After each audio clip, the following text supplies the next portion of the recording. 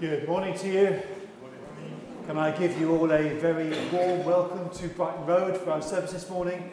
Thank you to those of you who are joining us online. A couple of announcements to begin the service. Can I first of all say that there is no youth meeting this afternoon.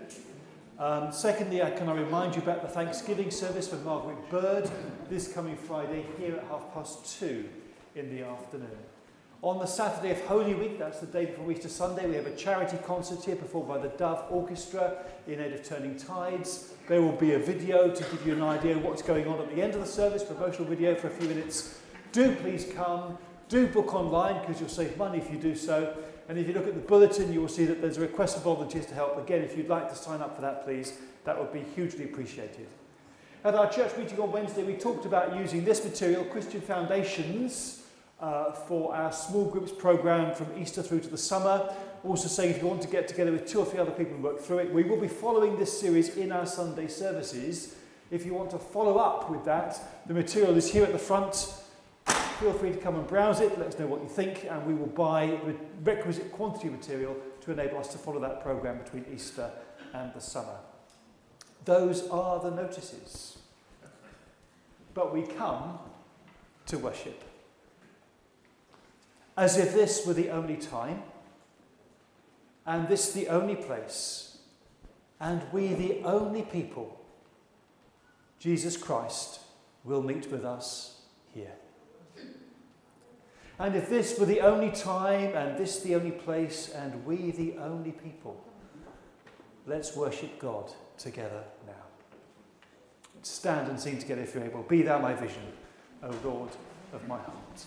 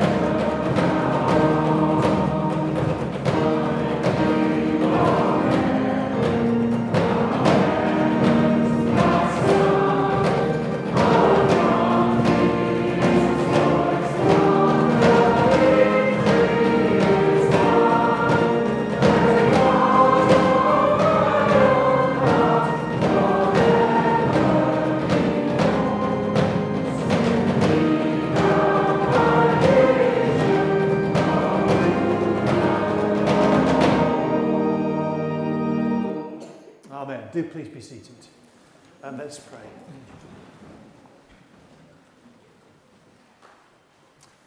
Eternal God, we thank you that through the years, through the generations, through the changing seasons, you have been with us in the good, the bad, and the ugly times. We thank you that your truth is unchanging, steadfast and reliable, upholding and supportive. And we thank you that you are there for us at every moment of our lives, from the moment of our birth to the drawing of our last breath and beyond. And we thank you too that even when we seek things and possessions more than we ought, still you stand beside us. You walk with us, you breathe with us, you want to make your home within us. We thank you that you are the framework, the scaffold of our lives. And we give you praise and glory this morning. Amen. Give me the picture of Our Lady by the waterfall, please. Thank you. Okay. How does this woman make you feel? What is your response to her? I see someone putting a face. Do you want to verbalize your reaction? A bit smug. Okay, a bit smug. Anything else? Sorry? Photoshopped. Maybe. You can't believe everything you find on the internet, can you? Okay, what else? Brian? Is she deaf? I've no idea. I don't know. Terry? She can't spell. Well, she can spell, but she can't do grammar. I'm here, you not. Does anybody feel charitably disposed towards her? Does anybody like her? Does anybody feel good about her? Sorry? She looks happy. But why is she happy? She's happy because she's there when we're not. It's not very nice. She's encouraging us to get there. But we don't know where she is, and we can't get there. I'm not sure I want to get there to be with her anyway. And it doesn't look all that good, I've got to say. It's interesting why people post things on social media.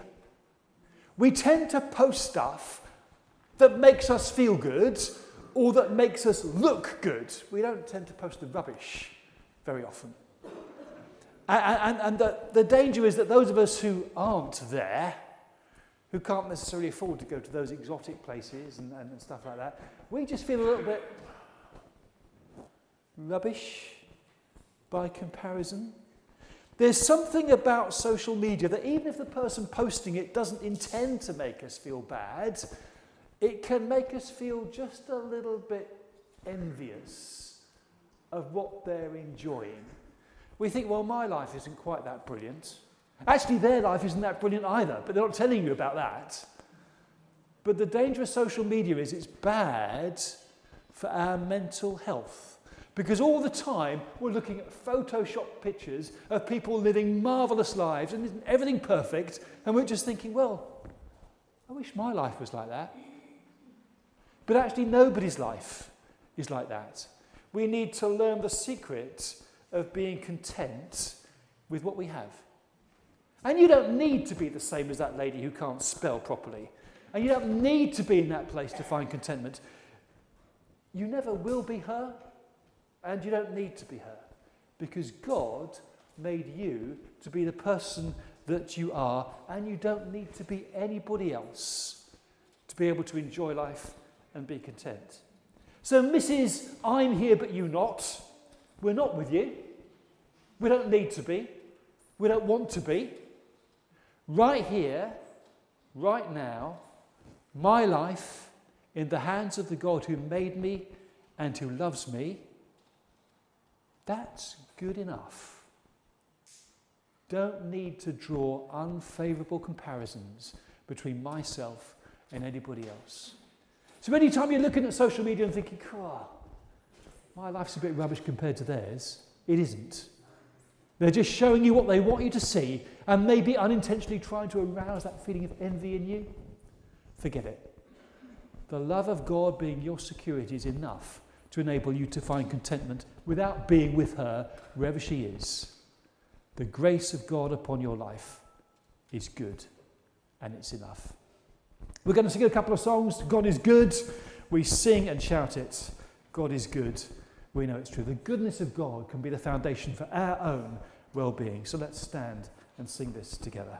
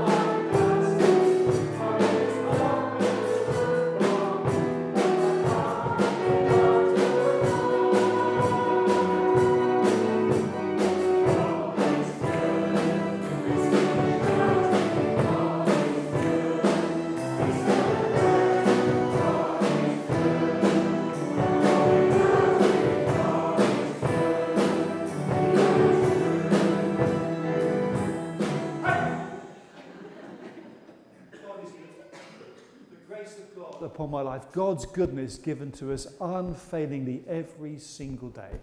That is the source of contentment and a true sense of identity. Your identity is that you are a child of God, and that's enough. The grace of God upon my life.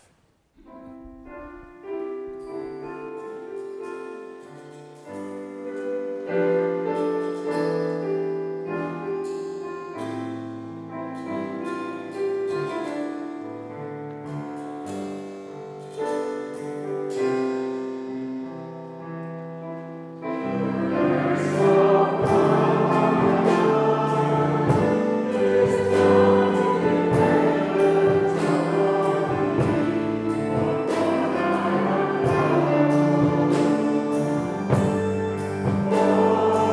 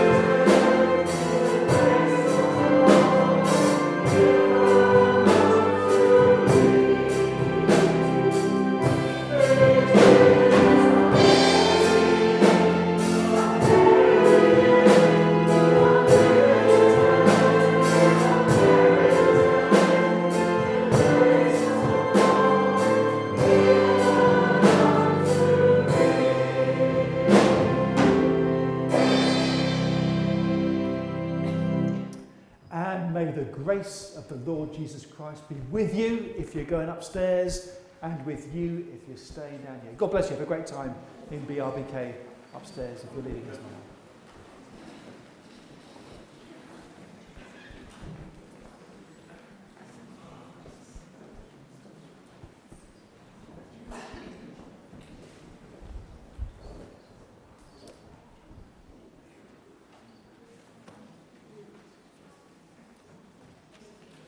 It's time for prayer now. I expect you know now why I was sitting there all on my own, so I didn't have quite so far to walk. Anyhow, let's pray together. Thank you, God, for the privilege of being able to meet and bring our prayers to you without persecution. One of our main concerns today are the hostilities in Ukraine and the terrible loss of life on both sides of the conflict. Not only there, but in Israel and Gaza. We pray for those who have been suffering so much recently in this terrible tragedy. We pray for the families who are so sad for having lost part of their families in these terrible times. We pray for our brothers and sisters in Christ in countries where they are persecuted and receive no help from those who are supposed to protect them. We pray for God to bring an end to these wars and conflicts.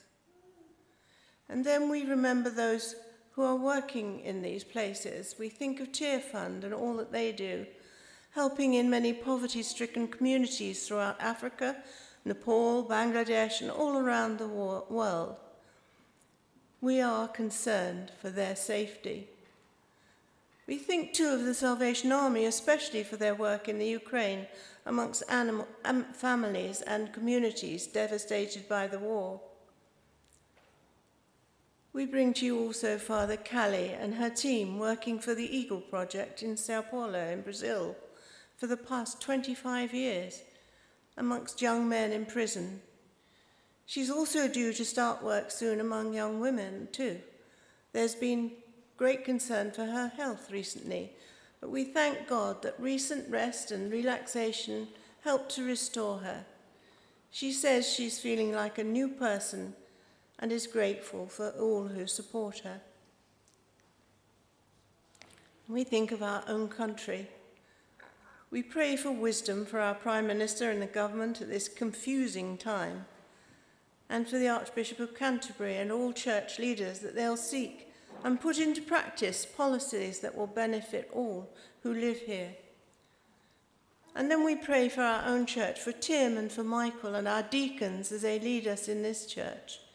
Please give to each of them the strength to carry on even when they may feel discouraged. Again, we pray for wisdom in discerning your will so that the right decisions will be made for the future of our church. We pray for unity in love, even when we have different opinions as to what may be done. We pray for all those in positions of leadership in the church organisations. Thank you for the faithful leadership given by Celia and the PMA over many years. And we ask for your guidance in finding new leaders to take on this valuable work. Thank you for so many people who work behind the scenes. We think those who work for CCNC, the Coffee, Cake and Company, the Saturday Breakfast, and many others. For those who work on the sound desk, we thank you for them, not only on a Sunday, but also in preparing the material that makes our worship so much better. We thank you for our musicians who serve us so faithfully each week, and for those who prepare the flowers that enhance the church, and for all who work so hard behind the scene, doing many other things to keep us safe here and comfortable.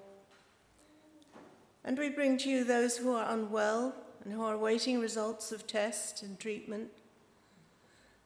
We have been asked by Dennis Breed's family to pray for him, especially after a nasty fall that he had recently. Dennis is a much-loved member of our church who spent many years as our church secretary. May he know the peace that only God can give.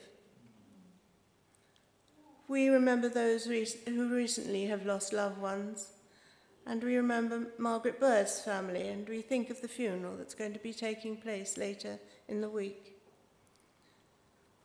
And then to finish, I want to share a prayer from one of my prayer books. It's for us all, each one. Lord, I know that one of the best ways we can show our love for you is by loving other people. Sometimes this is easy when we're with people we like. Please help us when loving is hard, when people are unkind and when they don't understand, when we just don't like them. Teach us to love as you loved when you were walking about in the Holy Land in Palestine. Teach us to love as you love now, everyone, always. Amen.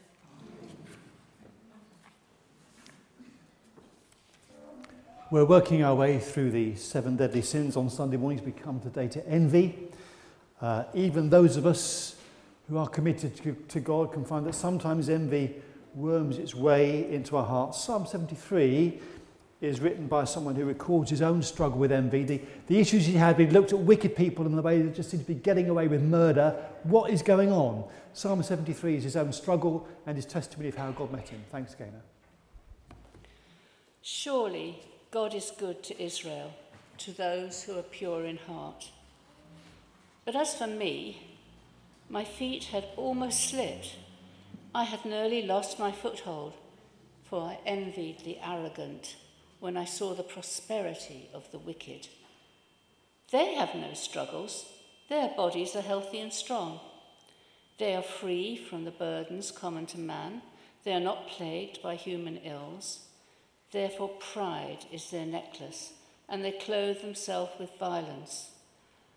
From their callous hearts comes iniquity. The evil conceits of their mind know no limits. They scoff and speak with malice. In their arrogance they threaten oppression. Their mouths lay claim to heaven, and their tongues take possession of the earth. Therefore their people turn to them and drink up waters of abundance, and they say, how can God know? Does the Most High have knowledge? This is what the wicked are like. Always carefree, they increase in wealth. Surely in vain have I kept my heart pure. In vain have I washed my hands in innocence. All day long I have been plagued. I have been punished every morning. If I had said, I will speak thus, I would have betrayed your children. When I tried to understand all this, it was oppressive to me, until I entered the sanctuary of God, and then I understood their final destiny. Surely you place them on slippery ground. You cast them down to ruin. How suddenly are they destroyed, completely swept away by terrors. As a dream when one wakes, so when you arise, Lord, you will despise them as fantasies. When my heart was grieved and my spirit embittered, I was senseless and ignorant. I was a brute beast before you. Yet I am always with you. You hold me by my right hand.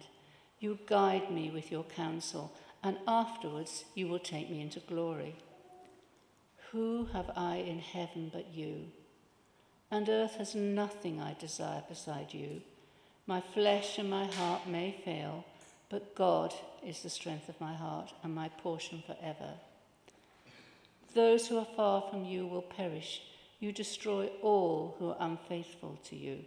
But as for me, it is good to be near God. I have made the sovereign Lord my refuge. I will tell of all your deeds.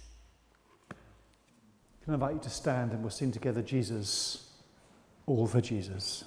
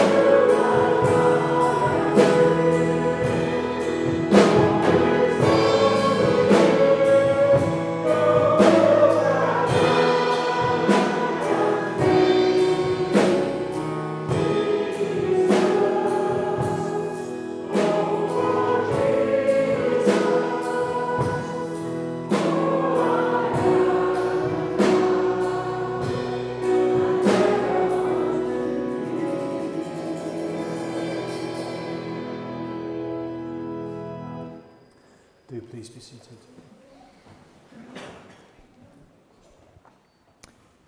Envy is part of the stock in trade in terms of lists of things we shouldn't be doing in the New Testament. There's one passage which mentions envy in one of those lists and also has another reference to it talking about us not being envious. Alison, come and read to us from Galatians chapter 5, please. Thank you. As Tim said, the reading is from Galatians chapter 5, beginning to read at verse 13. You, my brothers and sisters, were called to be free, but do not use your freedom to indulge the sinful nature. Rather, serve one another in love. The entire law is summed up in a single command: love your neighbour as yourself. If you keep on biting and devouring each other, watch out, or you will be destroyed by each other. So I say, live by the Spirit, and you will not gratify the desires of the sinful nature. For the sinful nature desires what is contrary to the Spirit, and the Spirit what is contrary to the sinful nature. They are in conflict with each other, so that you do not do what you want. But if you are led by the Spirit, you are not under law. The acts of the sinful nature are obvious: sexual immorality, impurity and debauchery, idolatry and witchcraft, hatred, discord, jealousy, fits of rage, selfish ambition, dissensions, factions, and envy, drunkenness, orgy, and the like. I warn you, as I did before, that those who live like this will not inherit the kingdom of God. But the fruit of the Spirit is love, joy, peace, patience, kindness, goodness, faithfulness, gentleness, and self-control. Against such things there is no law. Those who belong to Christ Jesus have crucified the sinful nature with its passions and desires. And since we live by the Spirit, let us keep in step with the Spirit.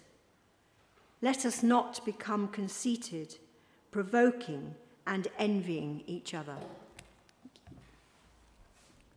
Can I lead us in a prayer of confession? Let's pray.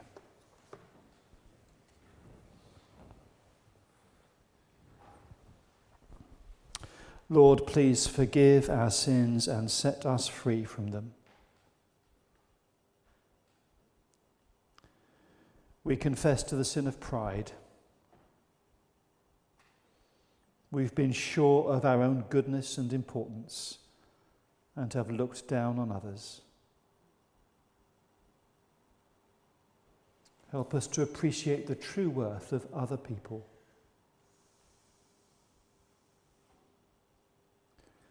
We confess to the sin of envy. We've been displeased when others have been more successful or sought after than we have been. Help us to be glad when others prosper.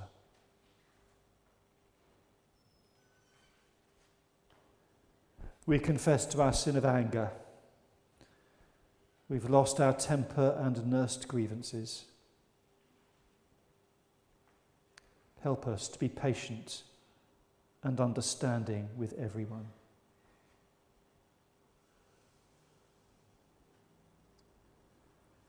We confess to our sin of self-indulgence. We've had enough and to spare, yet we've neglected the needs of others. Help us to deny ourselves so that others may not be in want.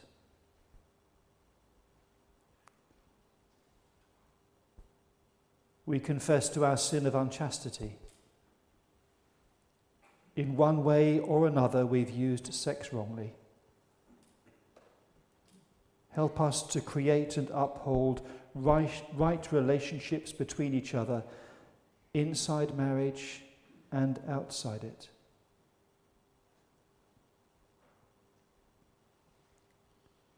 We confess to our sin of anxiety. We've worried about many things. Help us to trust you to see us through.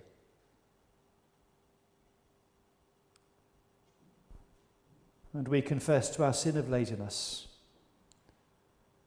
We've been lukewarm as Christians. Make us eager to do your will.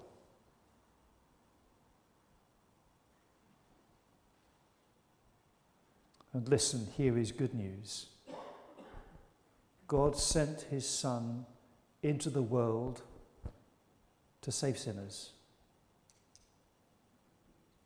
to redeem you, to accept you, to welcome you,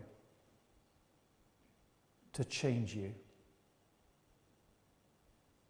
To those who turn to him and to confess their sins and put their trust in him, he says, you are accepted. You are forgiven. You are free. Come and live your life with me and for me to the full. Lord, we thank you for your steadfast love, which is the same yesterday, today, and forever. In Jesus' name, amen. Come, let us sing of a wonderful love, tender and true. Amen.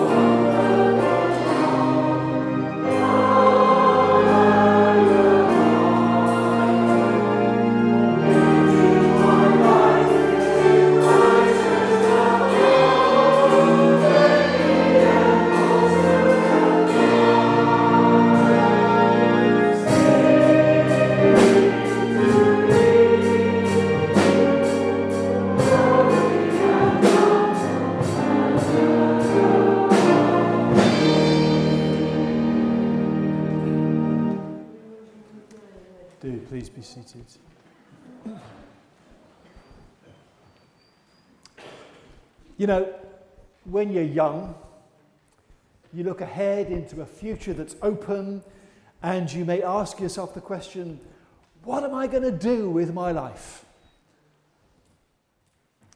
When you're old, you look back and you may reflect, what have I done with my life? Middle age is the time when you look around and wonder, what on earth am I doing with my life? And it's a time for reassessment. Those goals you had when you were young, how many have you achieved? How far have you come? How many hopes have you realised? How well have you done?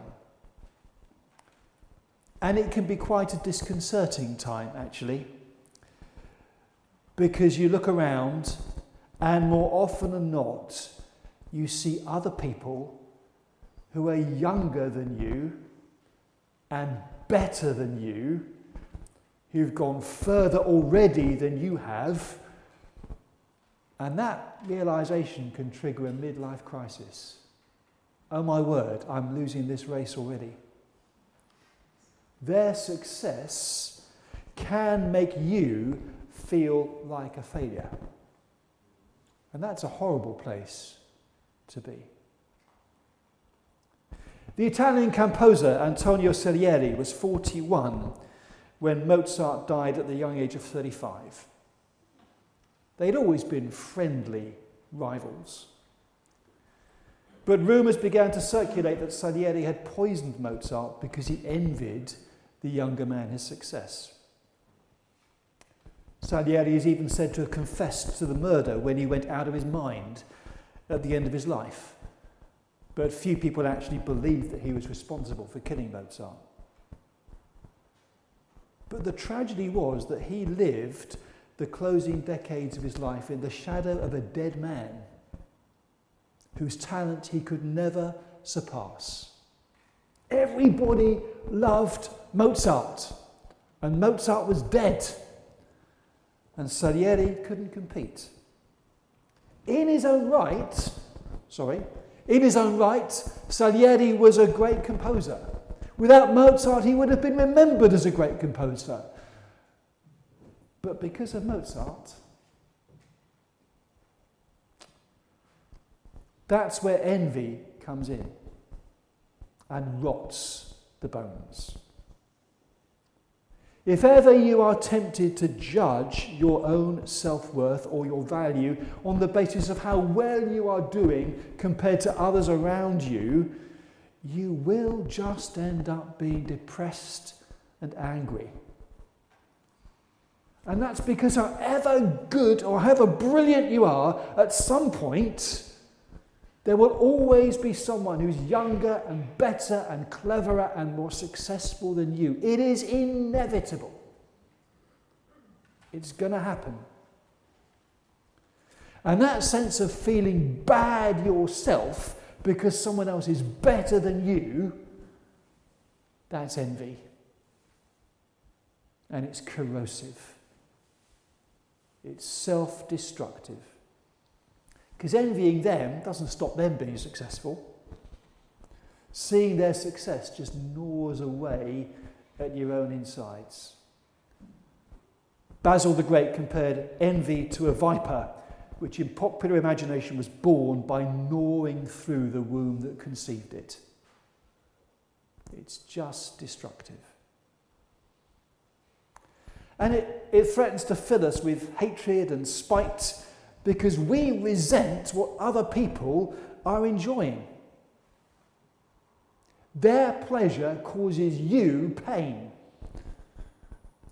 And you can end up blaming them for that. Whatever good they have, you feel that they are enjoying it at your expense.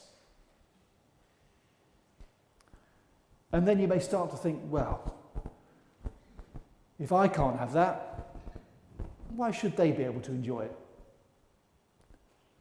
And you can even go down the road of trying to make sure that they don't enjoy it or have it either. You want to spoil their pleasure because it's not your pleasure. So envy just doesn't hollow out your own soul on the inside. It can drive people to find ways of harming or damaging the well-being of the person who makes you envious. Psychologists talk about social undermining. That might entail just taking control of the resources that someone else needs to do well and making sure that they can't have access to them, or at least they can't have access to them without going through you in some way. You might conceal or obstruct access to what somebody else needs, or maybe simply reluctant to help them. Why should I help them do better than me? Why should I enable them to widen the gap between us even further? And there's no desire for cooperation because my own negative mindset controls everything else. Some people even covertly sabotage what someone else is doing. You see someone else making a mistake, slipping up. Do you help them correct it? Do you draw their attention to it? Or do you think, they're going to come unstuck there and leave them to suffer the consequences? Or do you draw someone else's attention to it to damage their reputation? You see what they've done? See how they've got that wrong? Aquinas spoke of envy as being a vice opposed to love precisely because it wills the misfortune of others. And Basil of Caesarea again said the only relief an envious person feels is when they see one of those whom they've envied falling upon hard times.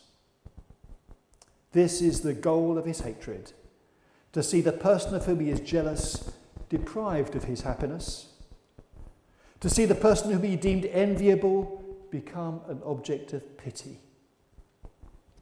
Envy can turn us into very nasty people indeed. It crops up regularly in the short lists of vices and sins that you find in various points in the New Testament. It's there in Galatians 5, which Alison read to us. And he concludes that chapter by warning people against being conceited, provoking and envying each other. I actually like the authorized version here. Let us not be desirous of vainglory, it says. Let's not fall into the trap of measuring ourselves against each other to see who's the most important here, who's the more successful, who's better than anybody else, who gets the greater degree of honour. People talk about honour being a limited good. There's only so much of it to go round.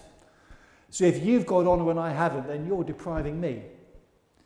In actual fact, the way to deal with that is to kind of have some kind of challenge. I'm going to challenge you. I'm going to try and get the better of you. I'm trying to get the edge over you so that I can win honour or prestige or applause or recognition for myself at your expense. It's competitive in a nasty kind of way. So let's stop trying to measure ourselves against one another to see who is more important. It's not a competition over who has the most power. Stop trying to put other people in their place to secure your place. Stop resenting it if someone else is doing better than you. Had we carried on reading into the start of Galatians chapter 6, we would have seen that Paul counters this individualistic preconception with my own self-importance with a series of practical exhortations about building other people up. Galatians 6:1, if someone else is caught up in some kind of transgression, restore them in a spirit of gentleness. Envy takes a sneaky pleasure at their downfall. Ha! They've slipped up there, that's one up to me then. No, says Paul, if you see them in trouble, you help them. You be gentle with them. You restore them. Actively seek to build them up. Chapter 6, verse 2, bear one another's burdens and so fulfill the law of Christ. Be there for each other. Support and help each other. Look not for your well-being compared to the well-being of others. Look for the well-being of others and enhance that. Let love be your motivation, not a concern for your own status or position. Love is the antidote, the opposite of envy. Chapter 6, verse 3. Don't deceive yourself by thinking that you're something when in reality you're nothing. Don't pretend to be more important than you are. Don't inflate your significance. Don't get other people to think, well, what a wonderful person you are, by actually putting on a pretense, projecting an image which isn't really true. Don't make yourself look good by taking all the credit for somebody else's hard work. That's what envy looks like. Being glad when someone else gets it wrong. Refusing to help someone else do well or succeed. And if they do well or succeed, trying to make sure that you get the credit for that. Envy moves us to destroy others instead of building them up. And that's what makes it so destructive. Turns us against each other. It's why it's there in the list of 7 deadly sins. Chrysostom said it made the body of Christ look like a corpse. Because if we're working against each other in that kind of way, the love of Christ isn't controlling us as it should. You catch a glimpse of how envy distorts and twists what is good from Philippians 1:15. There is the Apostle Paul, languishing in prison. He hears of other people preaching the gospel, and he knows that they're preaching Christ because they want to get at him. Has Paul been successful as an apostle? Absolutely. Well, they were saying he's stuck in prison now. Not much he can do now. He's out of the running. This is our chance to show him how well we can do. And their motivation was one of envy and rivalry. And a little element of malice there as well. If we manage to upset or antagonize the authorities by how we preach the gospel, and that makes life a bit harder for Paul, well, that's a shame, isn't it? That's his tough luck. You can see the way in which envy infects and taints everything they were doing. Doing the right thing from the wrong motives. Paul's response is one of bravado. I don't care, he says. What happens to me really doesn't matter so long as Christ is proclaimed. That's the most important thing. Paul wasn't bothered by envy because the whole of his life was orientated around Christ, not himself. And he really wasn't fazed by any sense of competition about how well other people were doing compared to him or what other people thought of him. His security was grounded in his relationship with Christ and in the grace of Christ, which is constant no matter how well or how badly we're doing. And whereas envy originates in and feeds off a sense of inferiority and diminished self-worth, Paul's own sense of identity wasn't performance related. His own security was grounded in the grace of Christ, and he didn't have to find ways to bolster his own self-esteem by comparing himself to others. He wasn't looking around to see how well he was doing compared to other people. Actually, he did occasionally, so I'm doing very well compared with them, but it wasn't the driving force behind what he did. His eyes were fixed on Christ, the one for whom he lived his life, the one he sought to please. He knew that God loved him, that God had chosen him, that God had called him, and that was enough. There is something fundamentally liberating about the grace of God, the knowledge that God accepts you for who you are, irrespective of your level of achievement or success. He created you, the person that you are. And you might wish you had someone else's personality or charisma or gifts or success or lifestyle. But you don't need to become that person to know God's favour and God's love. Let me once again sound the note of realism here. That other person's life is almost certainly nowhere near as great or as perfect as you imagine it to be. God created you with the potential to develop your own gifts and your personality. And our personality reaches its best potential when we are in secure, affirming, positive relationships with other people. Because when our relationships are good, our personality develops well, and we, in cooperation with them, can develop our own gifts to their fullest extent. We flourish best together. Don't let envy rob you of that potential.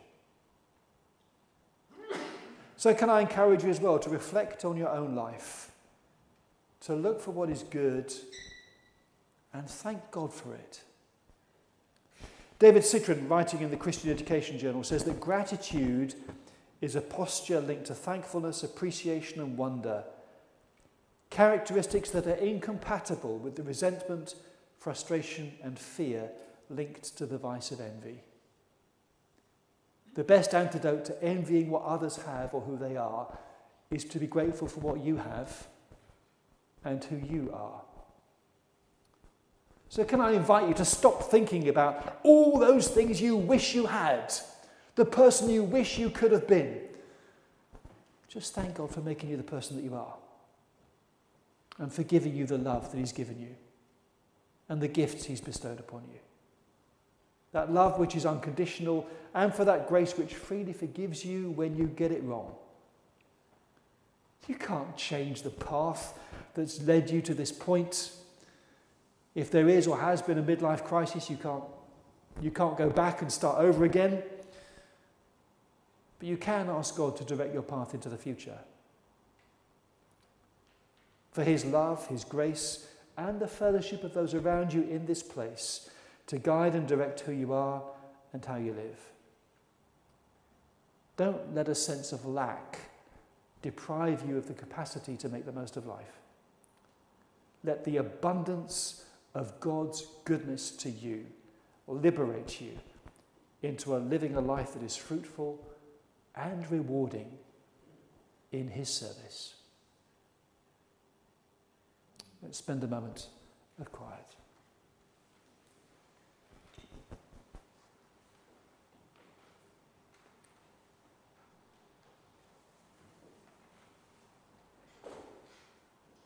Well, we confess how naturally we compare ourselves to others. That sense of pride when we're doing better than they are. That sense of envy when we see them doing better than us. Lord, deliver us from that unhealthy competitiveness that's rooted in a sense of inferiority or the need to prove our worth. Help us to take our bearings from your steadfast love, from your grace to us in Christ. And may your love to us liberate us from selfishness and enable us genuinely to build others up, even if that means we enable them to do better than we are. Thank you that we flourish best together. It's the way you made us. May your love for us and your love for others through us deliver us from the sin of envy. For we ask it in your name and for your glory, Lord Jesus. Amen. As ever, the prayer team is available if you would like to talk to someone or pray with someone before you leave this morning. Our closing hymn is Guide Me, O Thou Great Jehovah, pilgrim through this barren land.